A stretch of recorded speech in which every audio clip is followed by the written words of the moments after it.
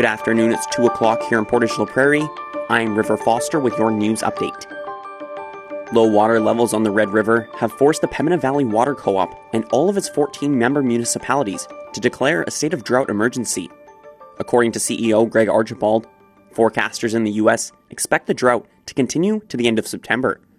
The ongoing dry summer has people comparing it to the conditions experienced in the 1980s. The documents I saw in the 80s, they had a little bit of rain in the fall that helped them a little bit. And this is the $64,000 question. What's going to happen here? If the U.S. forecasters are correct and we stay the course with the drought temperatures till the end of September, then it could look more like a drought in the 30s. According to Archibald, the flow on the Red River was reduced by half within a 28-day period between June 25th and July 23rd. As a result, the co-op is requesting all member municipalities cut water consumption by 15%. Portage La Prairie RCMP say they're receiving several calls per week where a person was a victim of fraud and are reminding community members to always be cautious when sending e-transfers to unknown sellers. Here's Portage Online's Joshua Jackson with more. Fraud happens in many forms, including telephone, email, or online purchases, and technology has made it very easy to send cash to anyone, anywhere.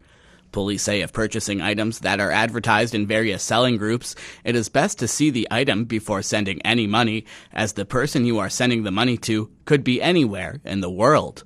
For Portage Online News, I'm Joshua Jackson. Manitoba Hydro will be hosting an information session about a proposed new station to be constructed.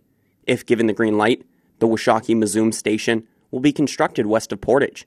The session is taking place virtually on August 6th, and Media Relations Assistant Riley McDonald outlines what is happening at the meeting.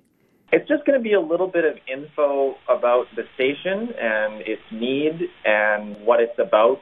There's also a survey available on our website about the project, which is open now and closes on August 15th. The information session, as you said, is a virtual one. It's at 7 p.m. and you need to register in order to be part of it. If all goes to plan, they hope to file the environmental assessment report for regulatory review and have shovels in the ground by 2023. McDonald says the name was developed after the Crown Corporation reached out to local Indigenous community coordinators for suggestions. Find out more at portageonline.com. Get the news as it happens. Download the Portage Live app to your smartphone today. That's your news update. I'm River Foster. And in sports, the U18 AAA Pembina Hills baseball team is hoping to redeem themselves after suffering their first losses last time out. Pembina Hills now has a record of 4-2 this season, and head coach Ryan Barodi notes they were hitting the ball very well and played solid on the mound in their first 4 outings, but adds those were games they were supposed to win. He says they proved they could play with the top teams last week against the Carillon Sultans, and he now wants them to prove they can beat the top teams this week.